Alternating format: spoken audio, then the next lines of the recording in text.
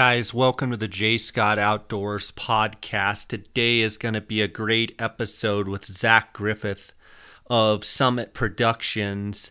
And we're going to cover a lot of ground today, and it's always great to talk with Zach. And I know a lot of you follow him on his Instagram and on his YouTube channels, and I encourage you to do so. There's some great content in there. And we're going to get down to the nitty gritty with Zach on this podcast. And before we get to that, I want to point out a few things. I hope you guys are taking advantage of the sponsors of the J. Scott Outdoors podcast. And that sounds kind of bad, taking advantage. I want to say taking advantage of the offers that they're giving you as the J. Scott Outdoors podcast listeners. For instance, did you know that if you go to phoneskope.com and you order Phoneskope, any of their Phoneskope adapters or any of their accessories, that you automatically get a 10% discount just by using the J. Scott promo code? As well as if you go to Utah Hydrographics and you want to get anything dipped, you get a 10% discount. And then there's certain large ticket items that your discount, if you listen to the following commercial in this podcast, you'll hear that. But you get great discount at Utah Hydrographics using the J. Scott Outdoors promo code. Guys, Outdoorsman's 10% off all the products at the Outdoorsman. So all you have to do is call up the Outdoorsman's or go online and enter the J. Scott promo code, or just call them up and say, hey, I want to use the J. Scott promo code. I want my 10% discount. Those guys at the Outdoorsman's have unreal optics. They're the optics authority. They know everything there is to know about optics of all kinds. And they have great accessories, tripods, bino adapters, backpacks, walking sticks, you name it. They've got incredible selection. And then Wilderness Athlete. All you have to do is use the J. Scott promo code. You get 10% off everything at Wilderness Athlete. Also, Western Hunter and Elk Hunter magazines, they're doing a drawing July 15th. They are going to be picking one name out of a hat, and that person is going to get a $1,500 Swarovski credit through the Outdoorsman's in Phoenix.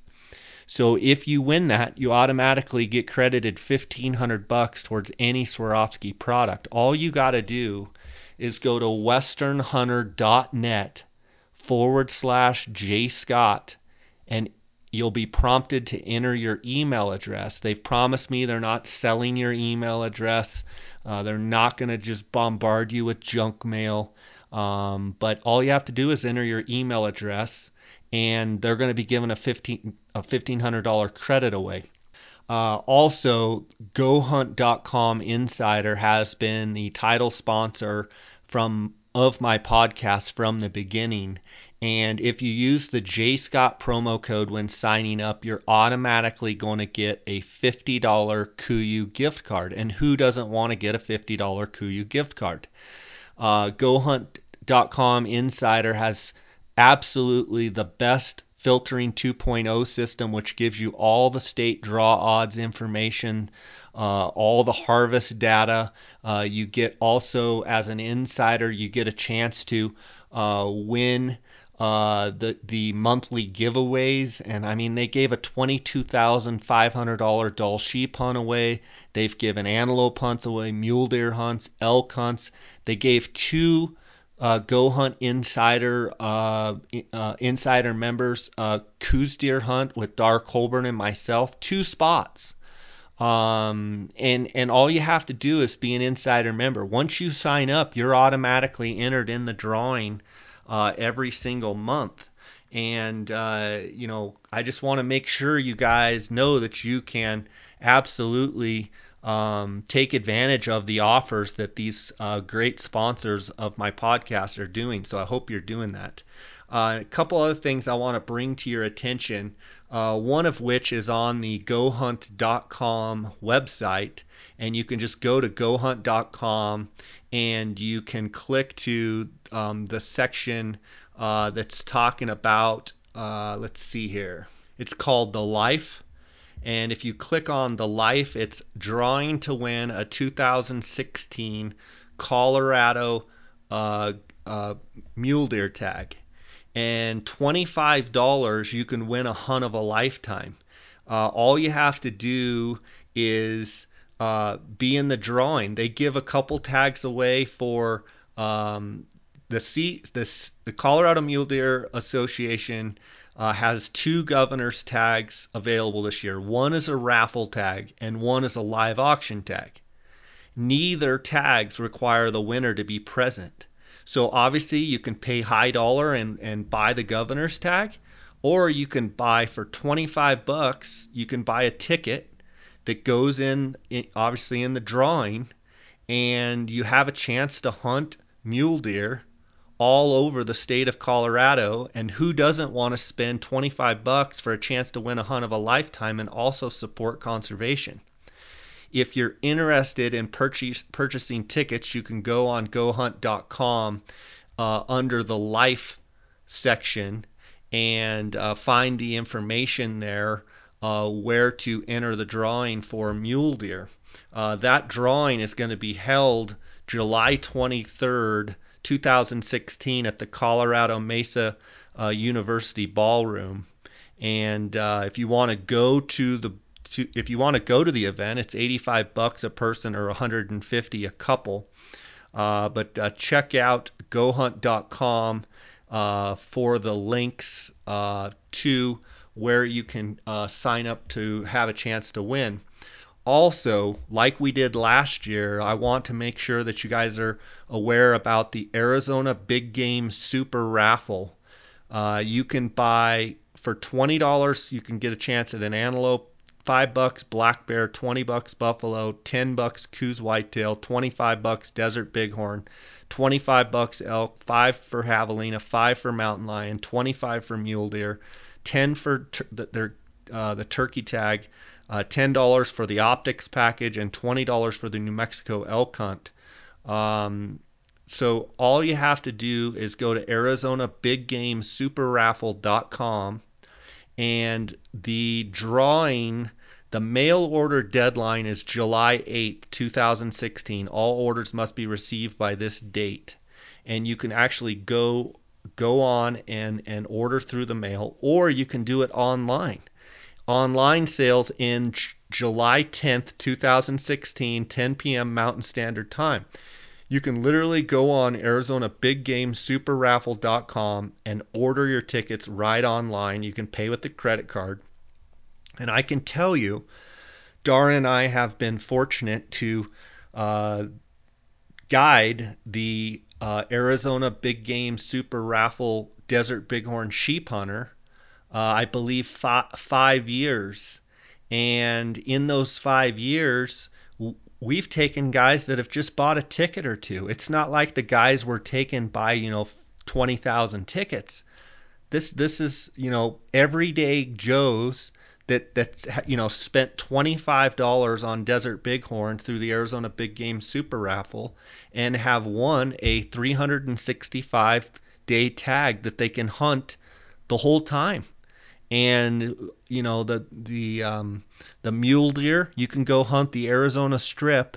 It's just like a governor's tag. The elk tag, you can go hunt. It's just like spending $250,000 to $400,000 to go hunt, just like someone that spent that kind of money. And all the money goes to conservation. And it's a great cause. I encourage you guys, go to Arizona Big Game Super Raffle and order your tickets. That covers it on my end. The waters are finally clearing here in Colorado, and the float fishing season is right around the corner.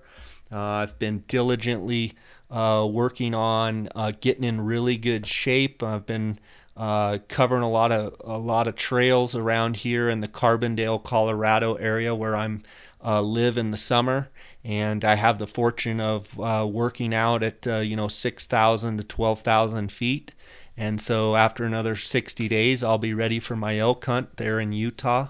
And I encourage you guys to, hit the trail this summer and really get in shape and hit the gym. And you're going to get some great tips here from Zach Griffith on diet, on nutrition, on weightlifting, on shooting your bow and some of the tricks, tuning your bow, and some of the tricks that he's learned. And it's just an exciting time for us hunters. I would like to encourage you guys to follow me on Instagram at JScottOutdoors. I would encourage you guys to use the hashtag JScottOutdoors or JScottOutdoors podcast on your Instagram. I love seeing that hashtag used, and I love getting the messages. If you'd like to send me a message through Instagram or through Facebook, JScottOutdoors Facebook, that would be great. Also, emails. We're going to do a couple of episodes coming up here that I'm just going to be answering questions. You can send your questions, please, to jscottoutdoors@gmail.com, and I look forward to responding to all of those questions. And I do have to say one thing. There's a guy that has said that he's sent me 4 email messages and that I have not responded, and I have responded each time. I don't know if my message is going into your spam or your junk mail, but you're asking me about Coues deer hunt and why I love Coues deer so much and why people fall in love with Coues deer, and I have responded several times. And if I don't get a message back from you, I'm going to cover that in an upcoming episode here. But please don't think that I don't see your message, because I do, and I have responded every single time. You've got something on your end that's not allowing the message back, I think. So jscottoutdoors@gmail.com. Send me whatever questions you have. I'm going to have some episodes where I just answer them myself, and then I'm going to have some guests on, and we'll all answer your questions. So send me the questions. Keep working out. Keep shooting your bows. Keep getting everything all dialed in.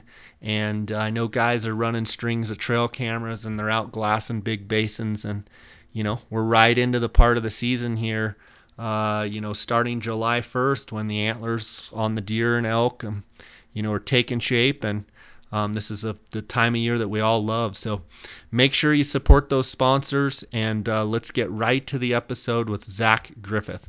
Welcome to the J. Scott Outdoors podcast. Today we've got Zach Griffith of Summit Productions. Zach, how you doing? Awesome, man. Great to be back.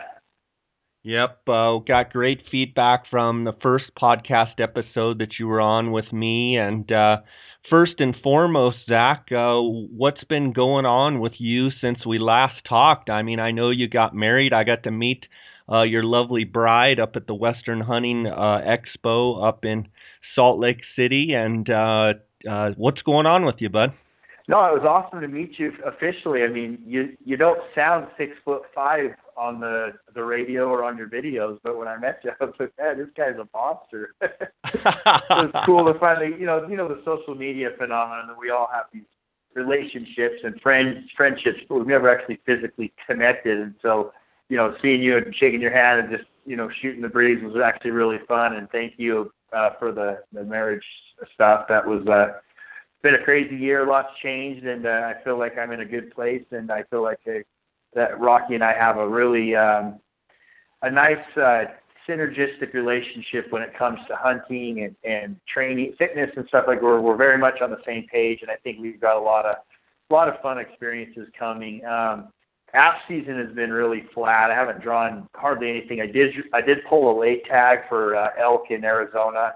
Wasn't really a premium tag, but I wanted to go for opportunity. And then other than that, I haven't drawn anything, and I have a lot of points in Nevada, Utah. It's just been kind of a downer that way, but, I'll always fill in the gaps with general tags and hopefully have a good fall. Yeah, for sure. So the Arizona tag you have is one of those late archery elk seasons. I assume it's one of those November tags? It's a rifle tag. Oh, it's a rifle. Okay. Rifle. Yeah. So a late elk rifle hunt. So the timing of those seasons, what is that? The last part of November, first part of December? Correct. Yeah, Thanksgiving weekend. So we'll get in there Tuesday or Wednesday, have a Thanksgiving on the mountain, and then hopefully, I'm a long range guy, so I definitely chose that loan or that tag for a reason, and I want to get in there and have fun with it. So we'll definitely look and be selective, but we've only got 4 or 5 days. So my dad drew it as well. He's the priority. He just built a gun, so we'll try to knock him one down and then maybe stumble onto something real big. You never know. Yeah, you never know on those late hunts. I haven't guided those late elk hunts in many years, but I always remembered it seemed like Thanksgiving was always the season always started the Friday right after Thursday. Thanksgiving's always on Thursday, and seems like that season always started the next Friday. And I can remember spending a lot of times, Thanksgiving Day, eating a quick meal and, jetting up to the mountains. And, some of the times we just had Thanksgiving dinner in our camp and our hunters were already there. And those late hunts, can be extremely rewarding. And at the same time, I found them to be frustrating in the fact that, for me, it's either you're in them or you're not in them. Exactly. You've either found the place where the bulls are at and where they're hanging. And, once you do that, you may look at 50 bulls in a season, a 7-day hunt. But if you're not in the pockets where they're at, it can be difficult, and maybe you can only see, a couple bulls the whole time. Yeah, and they move, and they're never consistent year after year. I mean, there's general areas, but like you said, there's pockets. And it's amazing how such a big, robust animal can just get swallowed up in the cedars and in the timber. It's fascinating to me how they just disappear. So, yeah, it's a fun hunt. It's late in the year, usually winding down a little bit where I'm usually in just tip-top shape. So we're going to cover a lot of country. We're big glassing fanatics, so we're just going to get high, set up the tripods, and just kill the mountain apart. So I'm always excited about those types of hunts. I think they're fun, nice change of pace. Yeah, and I mean, it seems as though in a lot of the Arizona units, if you can find those, kind of those dark northeast facing slopes, some of the thicker timber, thicker brush, manzanita, that you can find those bulls. And I know that like in other states as well, those late season bull tactics, a lot of times if you can go into those deeper canyons where they've got quite a bit of shade and feed, where they don't really have to move a lot, you'll usually find a pod of bulls. And especially you might find, as soon as you find one bull, you probably find a group of 5 or 6 bachelor bulls. Exactly. Yeah, and then you can compare them and pick through sort through the inventory. Yeah. You mentioned your dad built a rifle. I'm curious what rifle you're going to use for the hunt, and what rifle did he build? And was it specifically for this hunt, or just a general rifle that he was building for elk hunting? My dad wanted a real general rifle that's just versatile for coos, deer, all the way up to elk, and so he went with a 300 Win Mag. He bought a Winchester. It's an ultralight stainless series. I'm not sure what it's called exactly, but beautiful gun, super thin barrel, thin stock. He's putting one of those new Vortex Razor HD top scopes on top of it, and I think with a good turret and a custom hand loads that we'll build for it, I'm sure it'll be a 1,000-yard gun. For most animals, and elk maybe 750, 800. I shoot a 300 Ultra Mag built by Alliance Custom Armory. The gun is a carbon monster. It's carbon-proof research barrel, carbon Macmillan stock. It's a lightweight. It's a hammer. It's absolutely the coolest gun I've ever had, and it's got a dual trigger on it, set super light, and I've got my first gen Vortex Razor HD scope on top of it, which weighs like 14 ounces, so it's kind of contradictory to build a carbon rifle and then throw a 1-pound scope on it with those big rings. But it's just got a big tube, lots of light, and it's been very, very reliable. So My setup for my gun is awesome. And this year we bumped up to a 220 grain bullet, just because of a higher ballistic coefficient and also downrange retained energy. We've been shooting 180 grain Sirocco's hand loads for the last 4 or 5 seasons, and they've never let me down. But at long range, the energy dissipates quickly, and I don't think they expand fully at lower energy levels. Whereas with these softer pointed bullets we're looking at now and stuff, we feel like we're going to have a lot better downrange impact and energy and stuff like that. So just tinkering around. I mean, it hasn't been broken, but we're still trying to fix it, you know. Right on. Yeah, it's always the search for trying to get better. And that leads me to one of my first questions that I want to talk to you about on this podcast episode is I know you're big into archery. I want to talk to you about your archery setup from the past and to its current stage. But before that, I'd like you to tell us a little bit about your love for archery and the amount of arrows you shoot and time you spend, given a little bit of background with your love for archery. You know, I wasn't a bow hunter until I moved to Arizona. I moved in to North Phoenix, Glendale area, and you'll laugh when you hear this, but my neighbor was Matt Lillenquist, and he's an accomplished archer. He's a guide, a sheep nut, absolute one of the most successful hunters I've ever met in my life. And he was a PSE pro, still is. And, you know, as a neighbor, I was pretty cocky, thought I was a good hunter. And then I met Matt and realized I didn't know anything. And so with bow hunting especially, you know, as a rifle hunter, I knew how to glass. I was in shape. I could cover country and, you know, kill deer. But I didn't learn how to hunt, quote unquote, until I bow hunted. And Matt was a huge mentor of mine because not only was he ultra successful, but he's also very selective. I mean, Matt's one of those guys that'll draw a unit 10 tag and he'll hunt 12, 13 days and not knock an arrow because he wants to kill a 400-inch bull, and he's willing to pass a 385 without any hesitation to get there. And I learned a lot about his discipline and self-control. I watched him shoot. He helped me shoot, got me set up with the PSE first generation X-Force, loved the bow.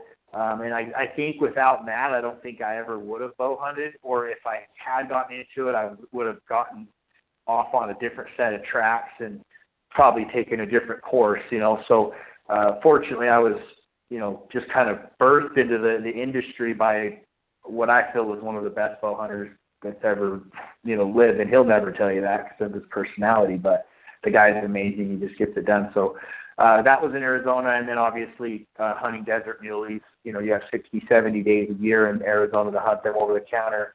I lived North Phoenix, so I was right on the fringe of the city. I could drive my Razor out of my garage and be in the desert in about 10 minutes, so I was hunting morning and night from basically 2010 on, and just covering country and learning how to hunt and learning how to harvest animals and just growing my skill sets, but also my addiction and passion for bow hunting.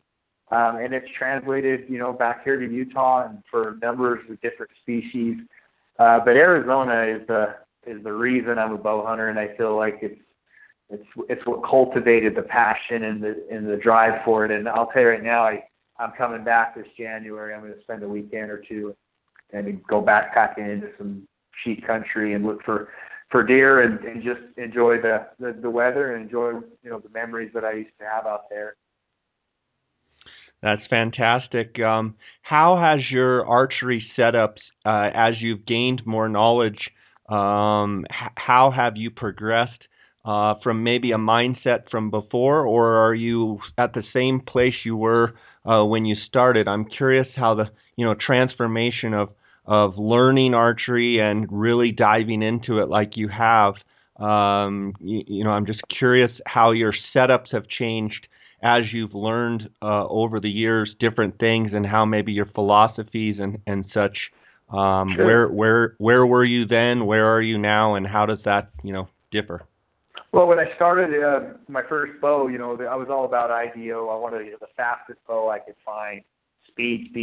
That was the deal. And I would shoot a light arrow, a really low spined arrow, and it would just just zipping. I had a hunting arrow that was flying at like 325 out of my X-Force. Then my next bow was an Omen, and then an Omen Pro and an Omen Max, and I just kept shooting those hyper aggressive, super fast dual cam PSE bows, and I did really well with them. I mean, it's funny to say this, and anyone that knows a PSE, they're the amazing bows are ultra lightweight, but a dual cam, Omen is not an easy bow to shoot, especially for a beginner. I learned on a first gen X-Force, so needless to say, I broke a lot of arrows launching them and jerking it took me a while to dial it in. It's not a very forgiving bow, but it's a lethal bow and it's accurate and everything. So, but the first evolution was slowing my arrows down and building a stiffer, heavier arrow that released higher kinetic energy.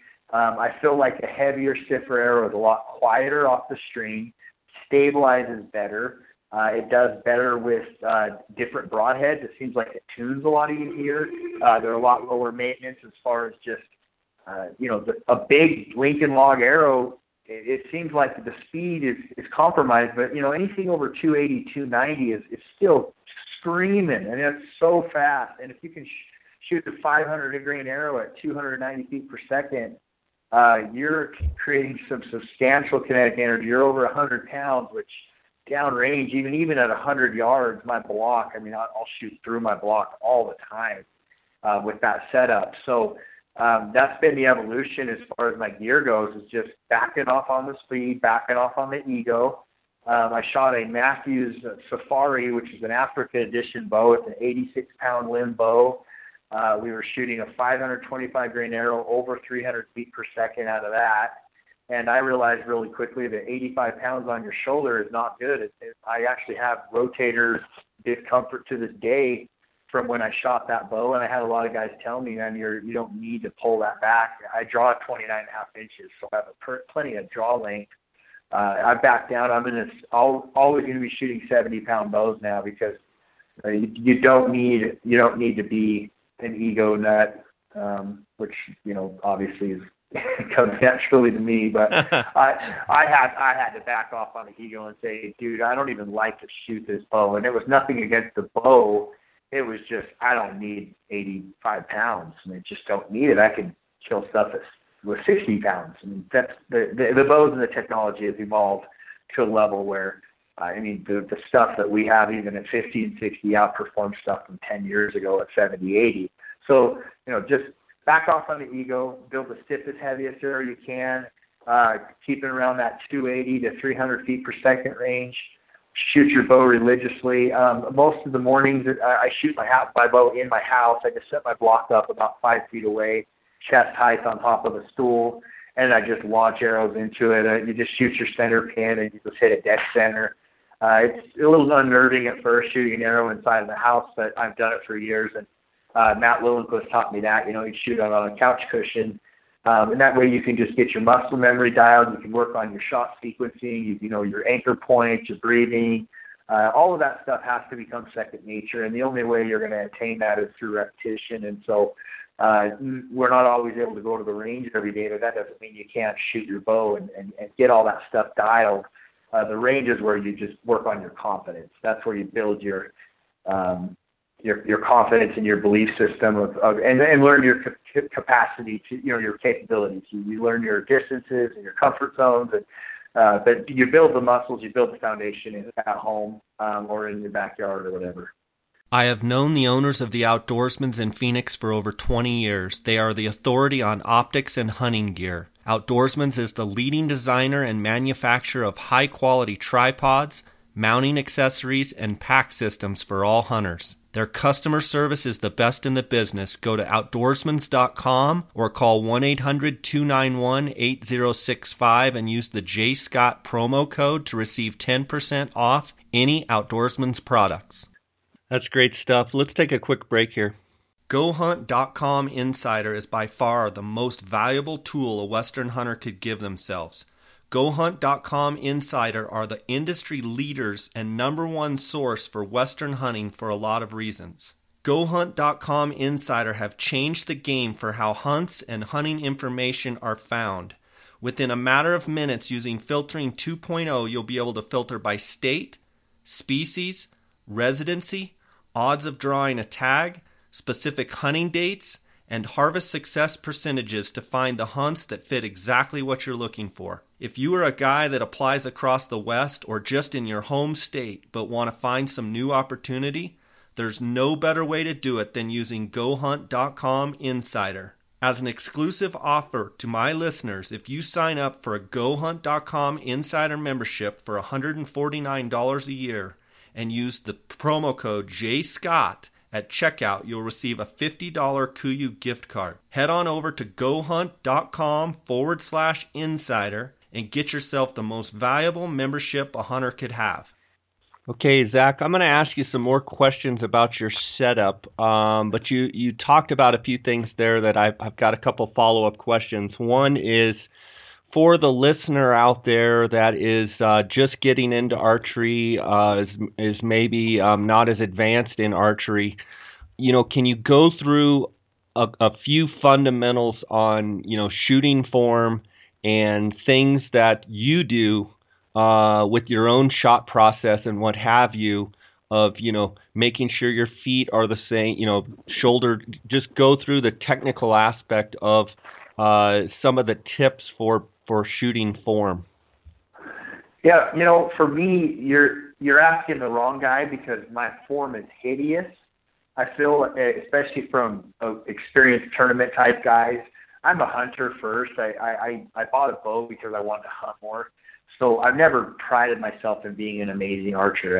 I'm more just persistent and don't give up and get lucky. And that's really what it is. I just work harder and get luckier. But as far as shooting your bow goes, my first recommendation off the top is go to your pro shop and become an absolute magnet. Just sit there and just absorb and draw and learn and watch and digest information from other guys, from other shooters. Watch their form, learn from the guys that have it figured out. It's the same thing with business. You ask a rich guy, how do you get rich? You don't go to a class, and you go to the source. And I've done that with archery. I learned from Matt. When I was in Arizona Archery Club, the pro staff there, they know that I don't know anything about bows. They would teach me, and I would regurgitate a lot of the information. But the bottom line is I would go to them because they are the experts, and I would learn from them. So with form, you ought to go to a resource that's going to put you in the right direction, because form is very important. My form isn't perfect, but I'm comfortable, and I think that matters, infinitely over anything, because if you're forcing it or you don't feel natural, you're going to be a lot worse off than you are if you just kind of adapt for your own style. But like you said before, feet, stance, I don't really, it's kind of second nature for me now, but get comfortable, toes slightly out. You want to be solid and heavy. I always like, at some level, I don't know if I do this on purpose or if it's just natural, but I feel like my belly is forward and my back is arched. I feel like there's more of a balance between your butt sticking out, your belly sticking forward. I mean, your vertical, the vertical plane there, your belly offsets the butt. So you're, back and forth that way. When you draw your bow, I always like to push with my front hand and pull with my lat, my back muscle. I don't pull with my wrist or my tricep or my arm. I pull with my back muscle. So I pull very exaggerated over the top of my head, just because, one, I pulled heavy bows in the past, and I think that became second nature, but also because in the field, you'll notice, your first shot on an animal may be a week from the last time you shot, and it may be on the side of a timbered ridge, and you may not be able to pull back with your wrist or elbow. I mean, you've got to have that muscle built, and you've got to have that stability. So I like to just use a muscle that I know is not going to fatigue. It's going to be there. And honestly, your lat's 10 times the size of your arm muscles combined, and so you're able to pull back more smoothly, comfortably that way. Grip is critical with the bow. It's impossible to explain proper grip over a radio podcast. You have to go in and just meet somebody, have them hold your hand, jam that grip into there, and make sure you feel what it feels like to hold it properly. Very, very different than you would expect, and I think it surprised me when I started to feel when I got my grip dialed, what it actually, the end result was, what it felt like. It wasn't what I expected or anticipated. So, again, just to reemphasize, go to the source, go to your pro shops, become a sponge, mingle, talk with guys, ask questions. It's a very social sport. I think that's one of the coolest things about bow hunting is it's a brotherhood. So just become part of the team and be there and spend money and enjoy your time. And, we all have discretionary income, and so allocate as much as you can to the sport.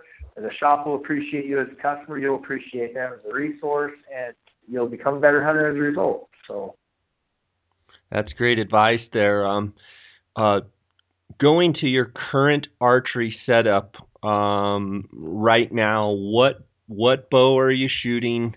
And I might ask, is this bow that you're going to be shooting this year, is it for deer, elk, everything?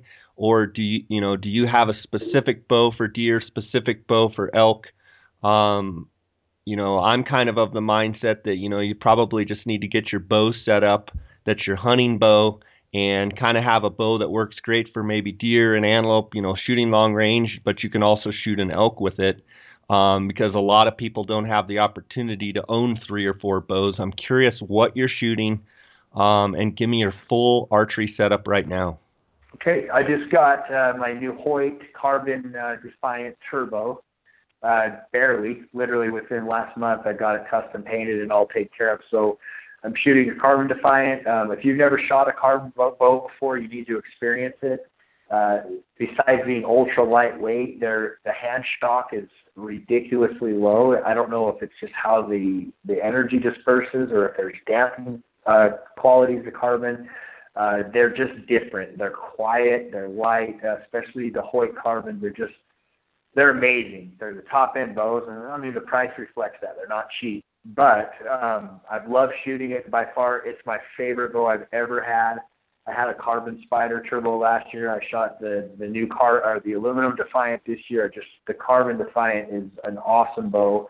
I've got it set up at 70 pounds, 29.5-inch draw. I shoot a Spot Hog, Tommy Hog single pin slider. So I set my pin at 50 yards, and then I'm basically 10 inches high at 20 and 10 inches low at 65, 70. And I've been very good at just gauging yardages off of that. And for long distance, you can only dial direct yardages with the slider. I'm a big fan of those. And I have gone to the 1 pin as opposed to a 3 or a 5 pin because even though I like having fixed pin options, I just feel like, I don't know if my eyes have changed, but my focus is just has dwindled, and I'm not seeing pins like I usually did. Even though I would use a smaller pin for my bottom diameter, for my anchor pin, I would still have trouble. I don't know. Focus is better for me with the 1 pin, so it's definitely something to consider if you're going to shoot a single pin sight. My arrow is an Easton FMJ injection. They just barely released a 280 spine. Last year I was shooting a 330 spine, and we had to cut my arrows extremely short. They were about 27 inches long just to make it stiff enough. But now that they've got the 280 spine, we're going to be able to shoot a normal, 30-inch arrow. It weighs about 500 grains on the dot with a 125 grain broadhead. I shoot a Grave Digger. It's a hybrid expandable. And I shoot the same arrow at every critter on the planet, whether it's a jackrabbit in the desert or a bull elk. I don't just, to me, your bow should be universal, and the speed isn't an issue. It's around 290 feet per second. It's cooking. Plenty fast enough for antelope and deer. The energy sufficient for elk. Most importantly, my confidence with that bow will be the best because that's going to be my hunting bow. That's going to be my shooting bow. That's the bow I'm going to use from now on. Even for 3D, I'm going to use it because I don't see the point of punching paper if it's not a bow I'm going to be punching hide with. So it's literally my bow, and I don't want to change a thing with it unless I need to just for tuning purposes. But yeah, it's going to be my go-to all the way through the fall. Okay, that's great. I've got a couple follow-up questions, but let's take a quick break before that. Have you guys heard about Phone Scope? PhoneScope is a privately held company that makes custom-molded, precisely engineered smartphone digiscoping adapters. Photographing wildlife has never been easier. Take digiscoping photos and videos from your smartphone and share them with your friends. PhoneScope stands behind their product with a 100% money-back guarantee. PhoneScope is the future of digiscoping. Get yours now. Use the JScott16 promo code and receive 10% discount on all purchases. Check them out at PhoneScope, that's PhoneSkope.com, or on Instagram at PhoneScope. Wilderness Athlete is committed to improving the health and quality of life for the outdoor athlete by providing field-tested, scientifically validated nutrition and sports performance products. Check them out at wildernessathlete.com and use the JScott promo code to receive 10% off any order. Okay, Zach, my questions from your setup. I drew an archery elk tag in Utah. I drew the beaver archery elk, and I have not hunted elk myself. I've been guiding every September, and the last bull elk that I killed with my bow was 2006. So archery equipment has come a long way. Oh, yeah. My old bow, I had two Matthews switchbacks that I had set up that were identical. I ended up giving one of those years ago to my buddy Giannis Patelis, who's the producer over at the Meat Eater TV show. But once I found out that I drew the tag, I started shooting my Matthews switchback, and I don't know what it is about that bow, but it just shoots great, feels real comfortable in my hand, and I was urged by several of my buddies that the technology, they basically alluded to, you're in essence, Jay, playing golf with a wooden driver when everybody else is using a metal driver. You really need to look at some of the new bows. The technology's come a long ways. With that being said, I've been vacillating back and forth between a single pin and multiple pins, and the concept of shooting a single pin slider to me it makes most sense to me. I've had several of my friends really discourage me from that, but from my perspective, shooting a bull elk, my idea is to go with a single pin slider, set the single pin on 35 yards and keep it there. And then if I had to shoot, I don't shoot, and I haven't been shooting, so I've been loving getting back into the archery game and shooting every day, and it brings back old memories where I used to shoot quite a bit. But and I'm kind of getting a little off task here, but back to the single pin. Most of the elk that I've shot have all been around that 30-yard range, and 30, 35, 25, kind of close range. I'm a caller. I love calling elk, and lately, so my friend Brian Remza, who I believe shoots for Elite Archery. Anyway, to make a long story short, he had an extra Elite Energy 35, and he's like, "Why don't you shoot my Energy 35 and see how you like it before you go and buy a new bow?" And so I brought it up here to Colorado with me, and I've been shooting it, and it's got a multiple pin slider. I think it's a 5-pin multiple, and it's got a slider. But it's funny that you say that your focus is a little bit different than it was maybe 5 years ago. And one of the things that I've noticed with my own eyes is when I get out at 40, 30, 40, 50, 60 yards, to me, I can't seem to focus on the pin as well as I used to back. I shot a lot of archery in my late 20s and mid 20s and early 30s, and it seems like now I'm 43. I don't think my eyesight is quite as good. And so that kind of goes back to the single pin slider. I think my Matthews is set up with a single pin slider, and I seem to focus better. My question for you is, do you see a downside when you're saying you're 10 inches low at 30 and what'd you say, 10 inches high? Give me that again. It was with my last year's setup. It was at 20 yards, I was about 10 inches high, and at about 60 yards, I was 10 inches low. And that was this year. It'll be very comparable to that. And that's just, I want you guys. I mean, I don't actually go measure it. I'm just saying, in general. But I like the 50-yard range because I typically hunt spot and stock mule deer, and you and I both know that, a 30-yard shot on a spot and stock mule deer is very possible, but realistically 40 or 50 is probably going to be more likely. So that's kind of where I set that up as. But it's worked for me, and that's the key with anything. You've got to try all your options, and then you've got to say which ones are working, which ones aren't.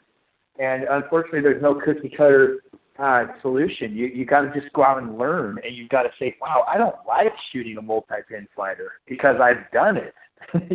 Yeah, I mean, I think I just do it. I totally agree with you, and I think you bring up a good point that if you're hunting desert mule deer in your range, usually that you can get 50 yards. For me, elk is that 30-35 yard window is anything. My thinking is anything under that. All I have to do is know where 35 yards is when a bull's coming in, and anytime he steps inside of that window, I aim just a little bit low. Okay, and exactly. If he's just outside of that window, if my one pin is set at 35, I aim just a little bit high. Now, if he's out there at 55 yards, obviously I can move my slider and decide if I want to take that shot or not. But from speaking just specifically getting ready for this archery elk hunt, I just think that the 35, a single pin slider is the way that I'm going to end up going. And so it's interesting to hear you shooting a single pin slider as well. That gives me a little bit of confidence that, as much as you've shot and tinkered with stuff, that you're going with a single pin slider. Yeah, and it's worked for me. My first one was a 3-pin, then I went to a 5, and then I went back to a 3, and then I'm shooting a single pin this year.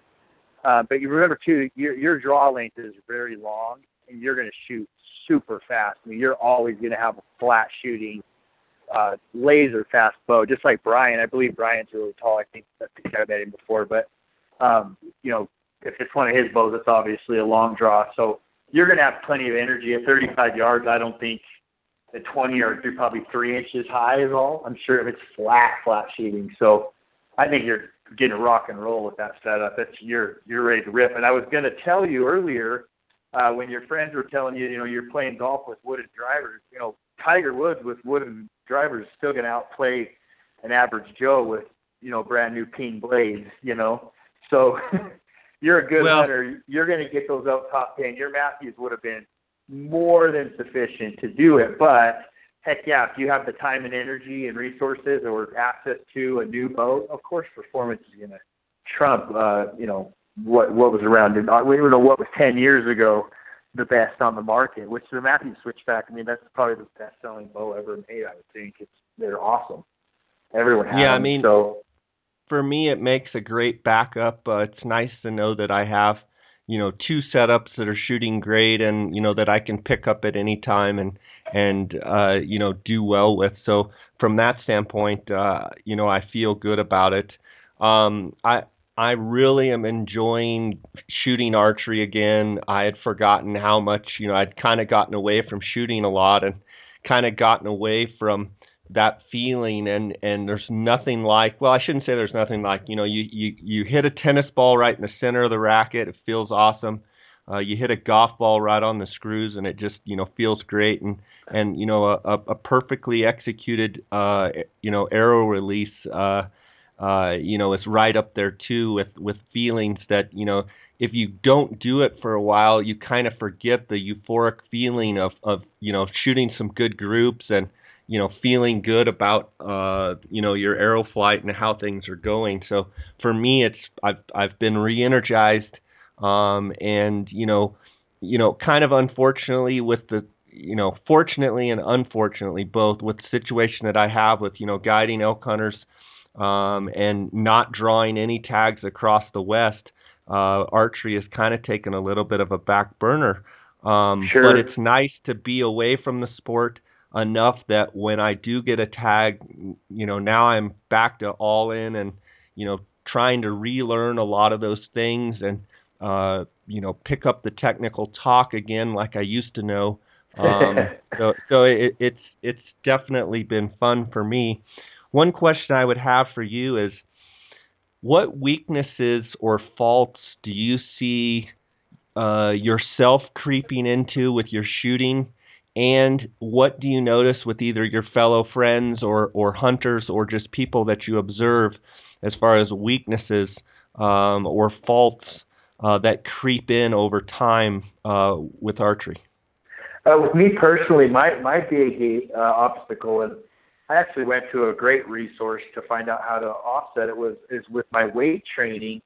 My hashtag or whatever is train hard, hunt harder. So I do train to hunt, but I also train to train. I love to lift. I love bodybuilding. I'm obsessed with dieting and getting leaner and bigger and rounder and fuller and all those things. And so I train with a purpose, and I train for an aesthetic end result. And when you're shooting a bow, muscle fatigue from weightlifting can absolutely affect your shooting and your confidence in your groups.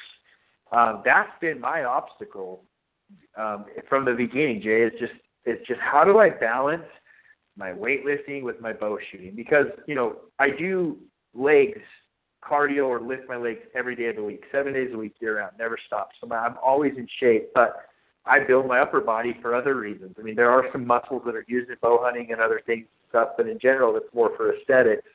And I'm not going to give up weightlifting, and I'm not going to give up bow hunting, so I have to find a balance. But I went to the resource earlier, like I said. I talked to Cameron Haynes. I said, dude, you're pulling 90 pounds. You're shredded to the bone. How do you balance it? And he said it was super logical and absolutely like the simplest response. He goes, I try to shoot my bow before I lift weights, period. Which means I lifted yesterday at 5. That means today at 4. It's been 23 hours of rest, fatigue, or rest and recuperation. When are you going to be fresh to shoot your bow? Well, as far away from the gym as possible. So he shoots his bow right before, and if he can, he squeezes in when he can. But that's been my way of getting around that, is just trying to find a good time where I can shoot my bow where my muscles are not feeling fatigued and they're not feeling worn out. And that's been a trick. Now, when I'm hunting, it's funny because I'm not lifting. I shoot fine. But year-round, I like being confident. If my rotator's sore because I did shoulders, holding that your front hand, you'll notice there's a lot more shake in it. It's not as stable. It aches. It's not as comfortable. So, just giving yourself some time to recover, but in between shooting. Another thing that I feel like a lot of guys do is they shoot too many arrows in a sequence. Matt taught me, shoot 3 arrows, set your bow down, walk to your block, pull your arrows, come back, reload, and shoot again. Because if you shoot 7, 8, 9, 10 arrows straight, your groups are going to just get wider, and your accuracy is going to deplete because you're wearing that muscle down. And remember, hunting, 90% of your opportunities are single shots, and they're not usually warm-ups. They're usually draw, cold, in a jacket, whatever, in timber. So it's always your first shots that matter most. And so I try to replicate hunting scenarios, and I'm not shooting 10 arrows in 45 seconds in the hunting field. I'm shooting 1 or 2 or maybe 3, and then I'm taking a break of 1.5 minutes to 2 minutes before I come back. And that's a really good way just to build your confidence and remind yourself to slow down. Bow hunting is not a high-paced thing. I think that's one of the things that I've been crappy at, is I'm way too aggressive, way too go. And you need to be more like Randy Ulmer and be willing to sit back on a buck for 13 hours straight waiting for the perfect opportunity, as opposed to forcing it and screwing up. So the same thing goes with shooting. In general, that's probably what I would say most guys mess up on. And the other thing I notice a lot of guys do is they just pick up their bow a week before season, shoot their block at 20 yards, and they say, I'm good to go.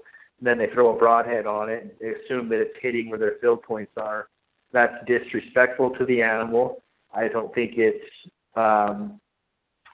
what's the word? I think it's irresponsible as hell to the sport and again, to your quarry. An animal deserves an ethical, clean kill, and so you owe it to the animal and yourself, because you're investing time and money into your hunt, to prepare and to know your equipment and to know that it's working and it's tuned and that it's accurate and that your confidence is there. A week before season, that doesn't cut it with bow hunting. It might work with rifle. You pull it out of the closet, shoot a rock at 400 yards and make sure it's on. But bows are finicky. They need constant nourishment. It's like a fly rod. You just have to know your rod. It has to become one with you. And if you're not shooting your bow year-round or at least months in advance of season, you're not going to accomplish that, and you're not going to be there. And if you do kill anything, you completely lucked out, because you don't deserve it, period. You've got to practice and prepare, know your gear and know your limitations, and know that when you put that pin on that deer's vitals, that you're going to hit him where you're holding. And whether it's a broadhead or a field tip, you need to know where your arrow is going. You don't assume, even with a mechanical, that your broadhead is going to fly the same as a field tip. It's not how it works. And if you haven't shot your broadhead to blocks hundreds of times pre-season, you're irresponsible, and you're going to have a rude awakening when you get to the field and your broadhead's 3 feet right at 50 yards. That stuff is tuning. It can all be taken care of in advance, but the bottom line is, punching paper with a field tip is not shooting your broadhead. So, don't think one just because one is on, the other is too. Yeah, for sure. That's definitely great tips there. Let's take another break here. Utah Hydrographics is in the water transfer printing service, and they are open to whatever you can dream up. Choose from a wide range of camo patterns, designs, and colors. Whether it's guns, bows, tools, rifle stocks, vehicles, steering wheels, fenders, dashboards, paint guns, fishing rods, cups, tripods, watches, knife grips, helmets for a local sports team or for your motorcycle, picture frames, mailbox, animal skulls, you name it, they can probably do it. Utah Hydrographics loves taking things that are general looking and turns them into something that looks fantastic and eye-popping. Give them a call and see what they can do for you, and receive up to a 10% discount by using the JScott16 promo code. Visit them at utahhydrographics.com or on Instagram at Utah Hydrographics. Whether you are interested in elk, deer, antelope, bighorn sheep, or moose, Western Hunter and Elk Hunter magazines will bring the adventure to your mailbox. These publications feature articles on the finest hunting gear, tips and tactics from experienced hunters, field judging trophies, glassing techniques, calling strategies, and much more. To become a more knowledgeable and skilled hunter, subscribe today. Go to westernhunter.net/JScott and enter your email address for a chance to win a $1,500 credit towards any Swarovski product. Okay, Zach, couple more questions for you. I want to ask you about your diet. I know in the last episode we touched on it. And, drawing this elk tag in the beaver in Utah with as steep a mountain as it is, I've committed, this summer, since I got back from Mexico turkey hunting for the month, to really improve my diet. My wife's kind of a health nut as it is, and I've kind of just, I eat well, definitely in the evenings because she cooks for me. But, this summer, as far as, training and eating better, I've got probably about 10 pounds I'm probably 10 pounds heavier than normal. And I've been really working on, pretty, aggressive hiking. Fortunately, here in Carbondale, we're at 6,500 feet, something like that. But I have access to mountains all around me that are, 7, 8, 9, 10, 11, 12,000 feet. So diet and exercise for me is a priority right now, and you've got a great YouTube channel and an Instagram account where you talk about, lifting, you talk about exercise, you talk about diet. Specifically about diet, what are some things that guys can do to, lose weight and feel better, get stronger, from an advanced standpoint, and from a standpoint of maybe the guy out there that's not super hardcore but just wants to eat better? What are some of your thoughts?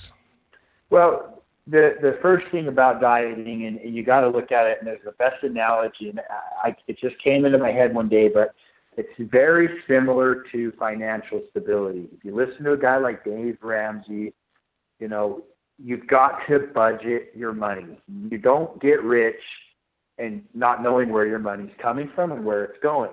The same thing goes with the caloric intake or nutrition. You can't say, why am I fat? You should know how many calories a day you need for your budget. You should know how much you're bringing in, how much you're spending. So your output is your exercise, your metabolism, your genetics, your training. Your input is how much food do you bring in. Then what types of food are you bringing in on top of that? Just like a budget. How much do I earn? How much do I spend? How much do I save? Basically with your diet, if you expect results, you're going to have to monitor it. Now, most guys they're all rolling their eyes. I'm not going to measure my food. I'm not going to weigh my food. Okay, well, you're not going to get the results you want, and you're going to talk about it after your season. Man, I wish I would have gotten in shape. Guys complicate it because they try to manipulate reality. They try to deceive themselves into thinking that taking a pill or taking a drug or doing a crash diet of starvation for a week, those things all are ultimate. They're going to get you to your end goal. Fitness is not a quick fix. I mean, most guys are 30, 40 years old, and they've been out of shape for 20 years. You think you're going to get in shape in 6 weeks? It doesn't work that way. It's going to take years to build up, and it has to become a lifestyle. And it's hard for me because I'm a pretty blunt guy, and I offend people on a daily basis because I just tell them what I think. Now, should I filter that more? Perhaps, but what good does it do anyone to filter the truth? I feel like you need to know the problem. Now, you may take a personal offense to that because you're insecure or you're incapable of absorbing that information, digesting it, and making your own conclusions. Whatever. There's emotion involved. But logic is simple. You get X amount of calories a day. If you take in less than that, you're going to lose weight. If you take in more, you're going to gain. So for anyone out there that wants to lose weight, you better start tracking your food, where it's coming from, and how much you need. And the best thing for anybody out there is just get a simple app called MyFitnessPal. I'm not affiliated with them. I'm not sponsored. This isn't a shameless plug. It's just an awesome resource and tool that stores and tracks your caloric intake. Whether you're at McDonald's and you want to know what a double cheeseburger is, you can add that in there. You can scan barcodes on different food products. You can enter in an apple. You can enter in a chicken breast. You can estimate weight or you can weigh the weight, all of that stuff. Just start tracking your food, tracking how long you're training, tracking your weight, and watching the adjustments. No two bodies are the same, and so what works for Jay doesn't work for Zach and vice versa. You have to figure it out on your own. It's one of the things I love about fitness. It's a level playing field. Some guys have better genetics, some guys have more money, some guys have a chef, some guys have better supplements, whatever. But you can't tell me that a guy in prison who's eating grits and garbage, who's stuck in a cell 22 hours a day, can't get absolutely shredded to the bone. They do it all the time. Anyone knows that. And vice versa. Lots of rich guys with tons of time, resources, tools, etc., are overweight because they don't have the work ethic. It all comes down to just a personal discipline, consistency, persistence, self-control, and accountability. I mean, it's grown-up talk, and I think that's when guys get so offended. Everyone wants to have a six-pack. I don't care who you are. Who doesn't want to look good and feel great? It's how it works. The problem is there's some compromises, there's some sacrifices that you have to make to get there. And part of that is the enjoyment of fatty, salty foods. You know, you have to realize your body only needs certain things. You need to eat for fuel, eat for a purpose, and get the emotion out of it. And trust me, we're all at different levels in the progression. And so don't go cold turkey and do my diet. Make incremental changes, you know, cut soda out for a couple of weeks, then start to eat whole foods, get away from processed foods, just stick with vegetables and fruits and the basics. And again, you can take it as far as you want to take it, or you can keep it as simple as you want to make it. I mean, most guys, just by eating a whole food diet, splitting up their meals from 3 a day to 6 or 7 small meals a day, drinking a ton of water, stretching and training at least 4 to 5 days a week, will see dramatic results, because that's a dramatic change. If I was to do that, I'd probably lose weight. I'd probably get weaker, because I have my nutrition and my fitness dialed to a completely different level where I'm measuring macros, I weigh my food. I mean, I'm trying to get body fat percentages down by 1.5% instead of 2. I mean, it's not calculated for me because I'm fascinated by it and I love it. But for everyone, it's different. So, you know, it's hard to just give you a really straight up answer to that question, because I think most guys just need to start the journey, start tracking their calories, start tracking their exercise, and then making adjustments going forward, listening to their body, listening to how they feel. If you feel good, it's working. So just keep doing, you know, reinforce that positive experience, positive feeling, positive recovery, growth, etc. And you'll grow dramatically. It just isn't something that's going to happen overnight. For me specifically, I've been trying to cut out breads, cut out cheese, cut out, you know, mayonnaise, any of that kind of stuff. Are there any other things? And I know it's a lot more complex question, but I've been trying to eat, you know, meats, fruits, vegetables. Kind of going the paleo route. I'm not super like, I don't know if anal's the right word, but, you know, super detailed on it. But I definitely, you know, feel like cutting out the breads, cutting out the pastas, cutting out, you know, and eating more vegetables, more fruits, and more, you know, fish, chicken breasts, that kind of thing. Are there any other tips that you can give a guy like myself that's just trying to, you know, eat good? No, those are all great things, and they're very simple to track. You're not measuring your potato. You're not weighing your potato. You're just eating a potato instead of half a French bread loaf, you know.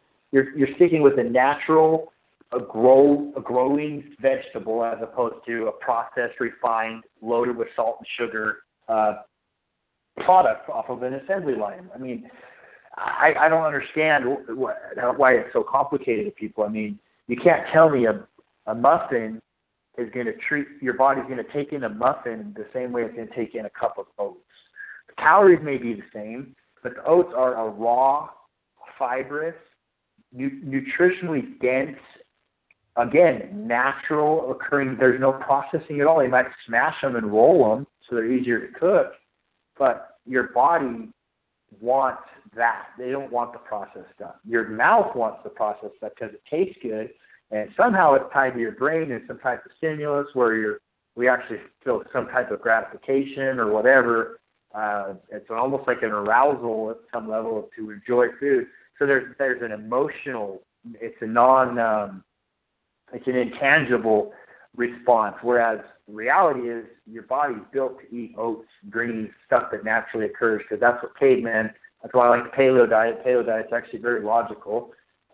We only eat what we're supposed to eat. If you're a deer, you eat grass because that's what's on the side of the hill. If you're a caveman, you're picking up nuts and berries and meat sparingly, maybe some roots here and there, like yams and stuff like that. But you're basically just eating off the land, and greens, fibrous greens. I mean, those are very logical, basic fundamentals to me in diet, and I can see why people do well with it, because it's what we're supposed to eat. We're genetically disposed, we're evolutionarily disposed to eat that way. So, it's this new processed stuff that's causing the epidemic of being overweight. So stick natural like you are. Cut sugar back as much as possible, especially refined sugars that are in liquid form sodas and stuff like that. You gotta monitor that as well. But if you just eat whole foods, you're going to be fuller. You're going to feel revived. You're going to like the way you feel. You're going to want to train. You're not going to be, it's like a hangover. Most people stop drinking the older they get if they don't like hangovers, because hangovers suck for the next whole day. It's not worth it to me. Drinking's not that cool that I want to be hungover the next day. I'd rather just, eat normal, go to bed and get up and train and do my normal routine. It's the same thing with food. You'll realize when you start eating very clean and healthy that you'll like the way you feel, and that's going to continually reinforce the behavior, because you're just going to get out of the rut of doing what's easier or maybe what you want to do and start doing what you should do. And I think, again, just take it at your pace. Don't try to eat the elephant with one bite, with, just one little bite at a time. It's going to take a while to get down that path, but it's definitely worth the journey. And don't compare yourself to anybody else, because it doesn't matter. All that matters is you and your personal results. Yeah, for sure. I mean, for me, I've been eating eggs in the morning. My wife has made me these buckwheat pancakes that she freezes, and I just put them in the microwave. Been eating a lot of grapes, a lot of bananas, a lot of fruits. And for me, I went about a couple years eating this certain type of granola, and I just didn't realize it, but I was eating this granola basically every morning, and it had all kinds of sugar, and basically carbs and stuff. And over a span of a couple years of eating that consistently every morning, because why? It was easy. I just grabbed my little bag of granola and go about doing my work, but eat that. And it's like a cow walking up to the the feed pen and going to eat. If you feed them crap, they're going to gain weight. And so specifically, Zach, for breakfast, give me some things that you think that I should be eating with what I'm trying to do. Training? Excuse me. It depends on your training. Are you training in the mornings or in the evenings? I'm mainly training in the mornings, and when I say training, all I'm doing is doing extensive hiking, and of course my rowing season is about to start here. So for the next 60 days, I'll be rowing virtually every day. But I'm hiking, doing a morning hike every single day.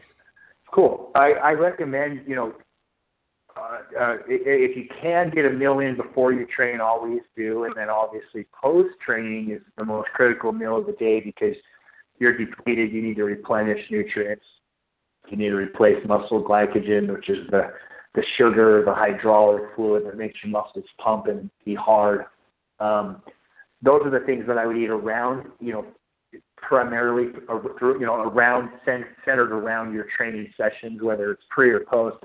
I personally wake up at 4:30 and go to the gym. I don't want to eat at 4:30 in the morning. I'm hungry, but I don't want to eat. I don't want to eat a cup of oats. So I train on an empty stomach, but by the time I'm done training at, 5:45, 6, I'm so hungry, I'm hypoglycemic, like I'm shaking. So I eat a big meal then, and then the rest of the day I just kind of nibble. I have my little meals spaced out. I always like to try to incorporate greens into each meal in some way, whether it's spinach or broccoli or whatever. I've been getting back on the green kick, and I feel great because of it. My digestion's regular. It's much more consistent. I feel like if you're digesting food, then you're obviously processing it properly. So, keep track of that stuff. Not to get too graphic, but you should know that should be very consistent, because your diet should be consistent. So, as far as eating goes, your granola was a great analogy. Granola, on the face or the surface, it seems healthy. It looks like nuts and berries and oats and different, complex carbohydrates. But like you said, they add sugars, they add sweeteners, they add fat, whatever. You got to be careful. You got to learn to read nutrition labels, and that's where that MyFitnessPal app will come in handy. Is it'll help you scan caloric intake, and you'll realize really quickly which foods are high in calories, and you'll start to say, wow, for 400 calories, I could have eaten, 5 or 6 apples, I think I'm just going to start eating 3 apples and just get rid of the granola.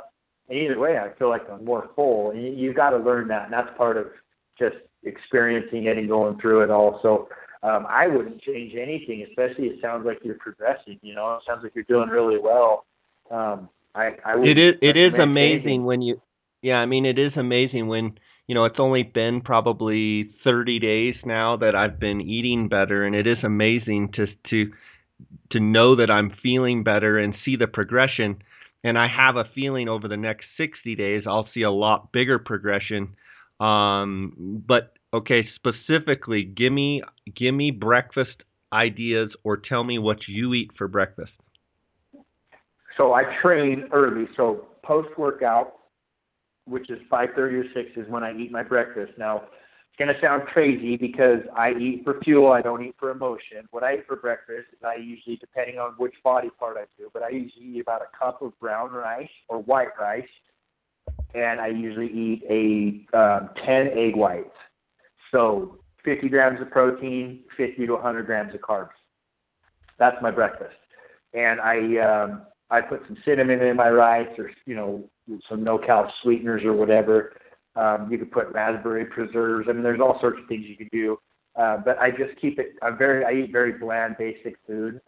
I use rice because it's the white rice is high glycemic index. It absorbs quickly into your bloodstream and replenishes your muscle glycogen. Like I said, it's quick for recovery. But that's what I eat for breakfast. I mean, it's like right around 600-700 calories. My breakfast is with my protein shake that I drink post-workout. But throughout the day, and if you're not training first thing in the morning, I would just try to do each meal with a portion of carbohydrates and a portion of protein, and then mix in greens intermittently. So when I say a portion, I mean like maybe the size of your fist or the size of a deck of cards. It's been a good analogy I've seen. 5 to 6 ounce piece of meat, half a cup to a cup of oats or brown rice or yams or whatever. And if you can manage that 4 to 5 meals a day, you're going to get in plenty of calories, you're going to get plenty of nutrients, plenty of carbs, plenty of protein. You're going to recover, you're going to replenish, you're going to grow, you're going to progress. And that's all I would say. It's not so much breakfast as much as just making sure throughout the day you're getting adequate nutrients, and they come in the forms of carbs, proteins, and fats.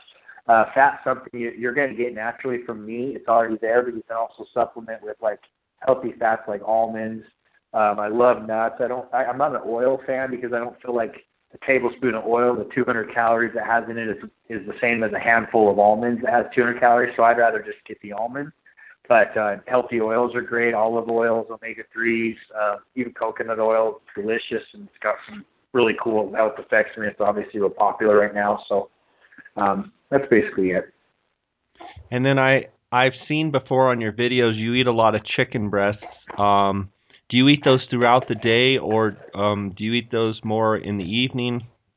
What's your story on chicken breast? Chicken has just been my go-to because it's compartmentalized, it's small, I can fit it in a Ziploc bag, it's easy to measure, it's easy to cook, it's relatively inexpensive.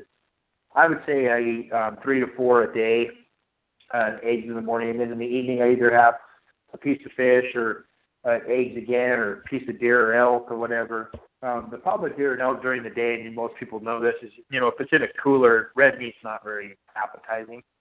But if I'm home, it's always my first choice. Like, I always will eat deer or elk every time. I mean, if I'm home and I have time to prepare it or put it on the stove, I would much rather eat that than, some garbage chicken from Walmart. Unfortunately, I'm on the road or I'm moving around a lot, and I just don't have that I'm not able to do that. So I eat as much of my organic animal meat as I can, usually in the evenings when I'm home and calm and chilled out. But during the day, chicken breast is just the go-to. Just put my Ziploc bags in my cooler. And, one thing with dieting especially is you've got to plan your meals. And it sounds like a pain in the butt, but, if you have the food there, you're going to eat healthy. If you don't, you're going to make bad, poor decisions. And just like a budget, if you get rid of all your credit cards, you'd be amazed how much you don't spend. If you live on a cash-only budget, you're like, man, I don't have any cash left in it. The 20th, I guess I can't buy any more garbage. The same thing with food. If you have your food with you and you say, that's my day, when someone offers you at 12, hey, come, you want one of these brownies? And you say, no, I'm sorry, I don't actually. Thank you, but I've got my food with me, and I've been just chastised for years about how socially awkward I am, because I'll go to dinner sometimes and I don't buy food. I don't care. I mean, I don't need to eat. But I already ate. I ate at 5:30 at 6:15. I'm not hungry. I don't want to spend $20 on a salad that I can make at home for $3. And so, I may be antisocial and weird, but I'm just very unemotional and very logical about my food choices and my eating. And I feel like it's worked for me, so I'm not going to change it anytime soon. But definitely prepare your meals, carry them with you. Should always have food with you so you don't make poor decisions. That's good stuff. Specific question about, you mentioned salads. Obviously, you probably are making salads with spinach salads with, chicken or salmon or some sort of fish on it. What dressing, or do you use any dressing at all? Is there something specific out there that, you can get a little bit of taste out of, but, isn't bad for you? One thing about, you said salmon. Salmon actually is a very oily, very moist fish, especially if you prepare it properly. I like to pan-sear salmon because you get a nice crust on it and it preserves a lot of the moisture inside of it.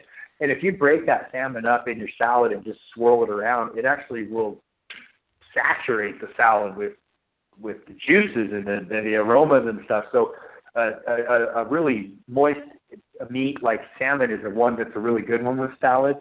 I also like ground turkey because even after it's drained, it's still very moist. There's a lot of water content in it. That stirs in well. So for me, wet or the moistness is kind of the key with the dressing. That's the whole purpose of it.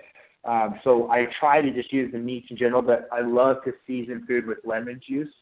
Lemon juice has no calories, delicious, obviously has a great flavor profile, and it's inexpensive. It's easy to, stores forever. So I love to cut up half of a lemon and sprinkle that on the lettuce. I love cracked pepper. You'd be surprised, even with the chicken breast, if you dice up the chicken breast, put a few tablespoons of lemon juice and some cracked pepper in your lettuce, it's actually very appetizing.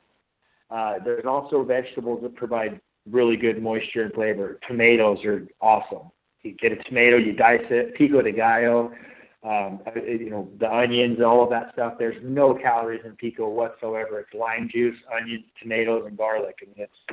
But the flavor is amazing. So, I use stuff like that. So in other words, no on the salad dressings, Jay. There's just no point, Jay. This is why. It comes down to a budget to me. A tablespoon. You've got to see, you guys have got to learn this. Look at a tablespoon. Go and look at your wife's stuff and say, let me see a tablespoon. Look at that and see how much dressing fits in there. That's usually 150 to 200 calories. 200 calories is it's like most protein bars or a chicken breast. I mean, there's so many things I would rather eat or spend, quote unquote, 200 calories on than just a spoonful of oil. I don't see the point of salad dressing. I just don't see it. Now, if you don't want to eat chicken breast in an hour and you'd rather use your calories on that, again, budget your calories into that dressing, go for it, but you got to measure it and you got to stay on top of it because it's calorically dense. Super, super. I mean, a tablespoon of dressing doesn't go very far.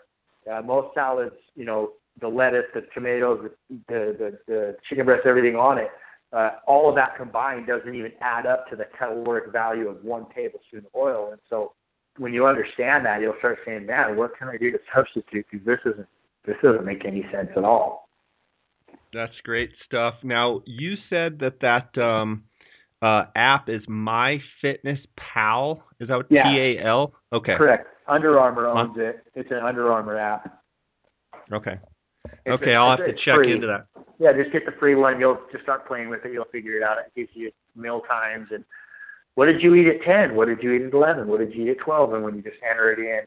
And if you can't find it, you search for it and you say, Carl's Jr. small fries. There it is. Oh, put that in there. You can eat garbage on that thing and still stay under your caloric needs. That's one of the things that's cool about it. You could actually eat a pizza at 10 o'clock every morning of your life and eat 1,500 to 2,000 calories and then not eat the rest of the day. You'd be in great shape. I think you'd feel better if you spread it out and ate whole foods throughout the day. But the bottom line is your budget would be in check. You would have money left over. You know what I mean? You essentially, the calories are the same. I just like to eat more than just once a day, and so I've got to spread them out and be a little bit more calculated. But that's kind of what it helps you accomplish. And it gives you a lot of flexibility. It's 4 o'clock in the afternoon. Let's say you've eaten 2,000 calories, and your wife wants to run and grab a burger. Well, you're like, okay, I got 1,500 or left or 400 left, whatever. If I eat a hamburger, I'm done. But then, I won't eat again after 5, but I'm going to swap that hamburger out. You can do that. That's why it's cool. But at least and you're accountable to where the calories came from and that you didn't go over the top. Well, there you have it. I appreciate that advice. That's good stuff, and I'll check out that app. Really appreciate having you on again. I know guys are going to get a lot out of this episode, and just wish you the best here for your summer prep and getting ready for your fall seasons. So what do you have other than your Arizona elk tag? Are you going to do any OTC stuff, or what do you got on the agenda? Yeah, I'll hunt Utah general deer. I'll have general elk tag in Utah, and I'll probably do the same in Idaho. Try to pick up a landowner tag in Colorado this year for rifle, the third season tag. I'm looking at a lot of options. I want to buy one, so that's going to be my go-to hunt. I didn't draw any premium tags, and I like to have one, just slammer hunt a year. So hope we can stir up a landowner tag and get out to Colorado later in the year. But right now it's just looking like a very average year, just general tags and a lot of days in the field and probably not a lot of success. But, some of those seasons are the funnest. So I'm not even remotely discouraged. It's just it's the hand I'm dealt. I've got to play with a pair instead of a full house, but doesn't mean I can't bluff and win, or you know what I mean? You just take your cards and run with them. So, but your tag's amazing. That's a great unit. That's the history there. I mean, I'm jealous as hell. You're gonna have a great time, and I can't wait to see what you come up with in your footage. And you're gonna hammer it. They don't know what's coming. It's going to be fun. I'm really looking forward to it, and I always enjoy elk hunting for sure. And it's took 16 years to draw the tag. Ironically, with one non-resident tag available, it goes completely random. So it's fortunate that I just drew it in a completely random pool. I thought for sure I would probably be hunting the Boulder or the Monroe or Southwest Desert. I just put in for the one tag, not expecting to draw it, and I drew it. So pretty stoked about that. Certainly going to try and push myself to try and find the best bull that I can and enjoy the hunt along the way. So I'm excited. So Zach, I want to give you a chance for those listening. How do they find you? I know you've got a lot of great resources, so make sure you give the plugs where people can watch you and find you and follow you. If you don't follow Zach on Instagram, you need to, and also his YouTube channels. He's got some great stuff, so go ahead and tell the listeners where they can find you. Yeah, it sounds narcissistic and silly, but I just use my name for everything. So my website's ZachGriffith.com, my Instagram's Zach Griffith, my name is just ZachGriffith. It's pretty easy to find with Google or whatever. But yeah, I do. I got a lot of YouTube content that I put out. My wife and I have our own channel about our relationship and her learning how to hunt and some of the fun things that we run into. So it's a little bit lighter side of my life, but I'm definitely engaged heavily in social media. So, if you're looking for content, it's there. Whether you like it or not, that's just a different subject. So. Well, it sounds good, buddy. Take care. I'm glad you were able to come on today and share with us, and I look forward to our next conversation. So sounds good, okay? Yeah, thanks again, Jay. I appreciate the opportunity. All right, buddy. God bless. I'll talk to you later. Likewise. Take care.